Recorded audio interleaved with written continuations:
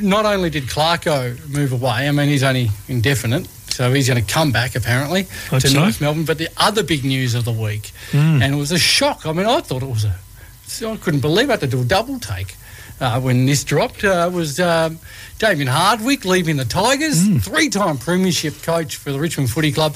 So I was thinking, who can we get on to chat about this? And then the previous premiership coach from the Tigers, hey, how about Tony Jewell? And he joins us. G'day, Tony. G'day, boys. How are you? Yeah, no, not too bad. Not too bad. How's your week? I mean, as a Richmond great, are you feeling the effects of this? Well, funny enough, we had a live members' lunch today, and at the ground down at Richmond, and all the current players were there, and I was surprised at how positive the whole feeling was. I think they're looking forward to a new voice talking to them. That this is the current players, So, yeah, I think they've moved on pretty quickly. Tony, as well as here, do you think that might be too in relation to the relationship that Dimmer has with his guys? I think he's also their mate. So the thinking might be, look, no worries, mate. It's whatever makes you feel good. Have a good time. We'll move on, sort of thing. Yeah, I think there's a bit of that in it, and I think he also came to the realisation that Rewald will finish at the end of the year. Cochin will be finished. Martin hasn't got much left. There's not many of those last three premierships left. They're one by one dropping off, and I think the thought of rebuilding might have been a bit daunting for him. I know we've got some good kids there, but you can't replace all those premiership side players and in a hurry. And anyway, you don't know what went through his mind, but I'm sure that would have gone into it. The thought that the Rewalt, Martin and Cochin probably won't be there next year. So, and it's a gutsy move when you think about it. He's just said, right now, I'll give it all I can. I can't give any more.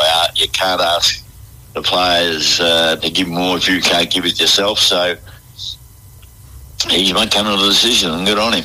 Do you see the timing as right, even though that, like you just said, if he can't give it, he should stop now, or should he? I think so. Yep. I think that you can't. It's a funny thing about groups of young blokes. And in fact, I won't mention his name, but on my table today, and he said he felt that that Damien had lost a bit of his impact, that it was becoming hard. You remember when you were a kid in your school and you had a weak school teacher, and you all sort of twigged, and the teacher found it hard to control you. Yeah, I think yes, the young blokes, they pick up pretty quickly on, if you're not up to speed, they'll find you out pretty soon. And I think Damien might have even picked up on that, that his message wasn't getting through. We don't know, where it's all only speculation, but it was interesting. This one young bloke said to me today, he felt that Damien had lost his spark. And if we look ahead a little bit on a replacement, would you expect a replacement to be sort of made before the end of the year, or is there a wait till the end of the year to see what else becomes available? I think they'll wait. Well, look, they'll probably, if they can move on someone and get him in place, but I don't think they'd replace him before the end of the year. And I was talking to Benny Gale. I sort of had that feeling that they think that they've got some good coaches in place, support staff, and so I think they'll wait the year out and have a really good thorough look.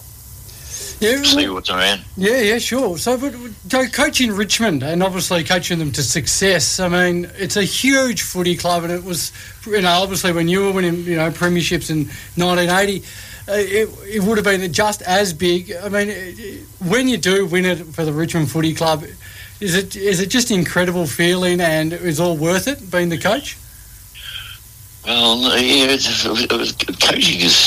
coaching's a strange job, but I mean, it was probably more relief when when the siren's gone and you've won it, you go, thank God that's over almost, and I said earlier, it's a very lonely job. Yeah. I mean, the players, when the siren goes, they all embrace it. You might get a couple of taps on the back flat, from a few board members and that, but,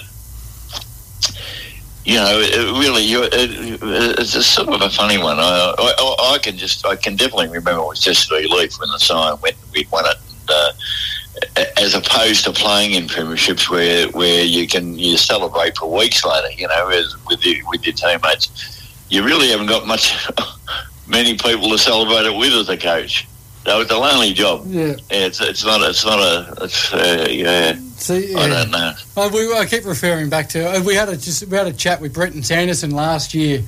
And he was describing coaching, particularly coaching Adelaide, and the way he went about it, and it just seemed so stressful and just not enjoyable at all. But obviously, people like yourself and obviously Dimmer and amongst others, they just crave it and they love it. Yeah, you sort of. I never had any great intentions. In fact, I didn't like many coaches. They just drove me nuts. So I went off and became a playing coach. I thought I still wanted to play for. I was only 26 when I left Richmond, and I thought I'll go coaching, and at least I won't have to put up with a coach screaming at me all day. And that was with Caulfield and the VFA, and I had a bit of success. And the next thing I know, Richmond asked me back to coach the reserves, and then we won a premiership in the reserves my first year back. And the next thing I know, I'm a senior coach. So I sort of, it wasn't something I craved. It was something that I just sort of fell into. And I still feel it that way, and then I made the mistake again, St Kilda. And I went back to Richmond the third time.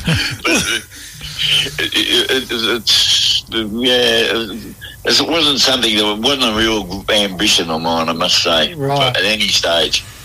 And how do you just fell into it?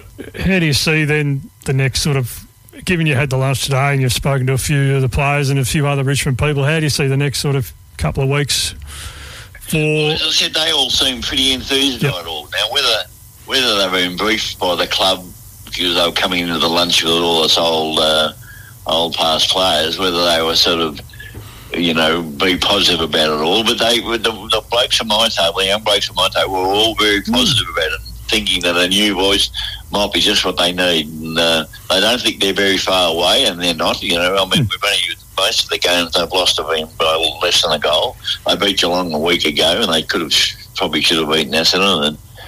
So they all seem pretty positive about it all, looking forward to it all. Players, they get over losses a lot quicker than supporters and coaches do. They just move on to the next game. Yeah, well, what about Dimmer then? Did you, thinking back to 2016, that big review and Football First came in and, they didn't come in the end, but they were hanging around. But did you support him? Did you think he could be a 3-time premiership coach? Well, it's funny. 2016, the last 4 or 5 games, we got flogged by 100 points or more. But when I look back on it, and I thought at the time, what he was doing was playing all these kids. And he kept saying, look, we've got players here who can play in a premiership at Richmond. And fortunately for him, and it was brave of him to do it because he's just in his last year of a contract. Anyway, fortunately, the club did a review and thought he was the best man for the job, and gave it to him. And because he'd blooded all those kids in 2016, they turned around and won a premiership the next year. And a lot of that was because of they blooding all those kids in 2016, which was a very brave thing for Damien to do, I thought. And anyway, and the club supported him, and the rest is history. Yes, it is. And so you were coach of Richmond in 1980 when they won their previous premierships. I'm not too sure how many coaches that Richmond went through since then to Dimmer. I'd be dare say it'd be nearly 20. But do you see another 20 coaches going through the ranks until the next Richmond premiership? No, I don't think so. They were bad days. I mean, just they were throwing coaches out left, right, and centre. There was no chance of building anything. But the clubs are so professional now. I mean, whoever they appoint, they'll support him for. It won't be a short term unless the bloke's a complete dud out of the blue. But I'm pretty sure that whoever they get, they'll support. For at least 4 or 5 years and give him every chance. Yeah, it looks like a much better run club than it was when you left. Oh, no doubt of that. Yeah. Brendan Gale's been fabulous. But I mean, I think the whole of the AFL's sort of changed.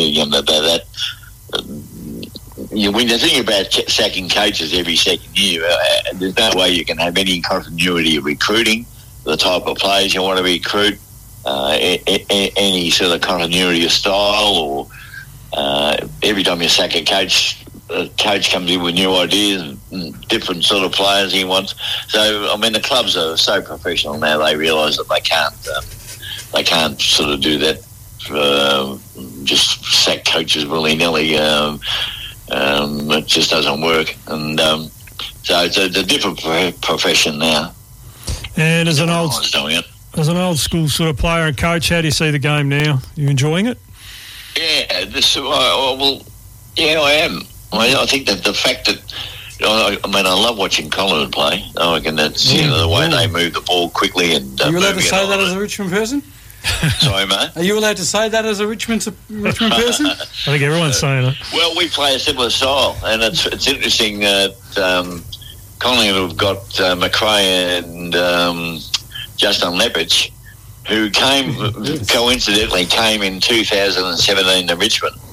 Yes. When we went up, made a huge difference to our style back then. And there's no coincidence that they've gone to Collingwood and done the same thing. We've sadly, they've been a sad loss to us. But, so it's... But look at the way the new rules are standing on the fact that they're moving the ball quickly, kicking at the contests, not going backwards all day long and drive you nuts, kicking backwards. I used to turn it off. When they used to kick backwards and forwards across the ground, I just couldn't bother watching it. But I think football's this year especially has been terrific. Fantastic. And how will the Tigers respond this weekend? Big game against the Power on Sunday. It'll be interesting. As I said, the blokes of mine, the young blokes I spoke to today, are all looking forward to it. A big challenge. It's interesting.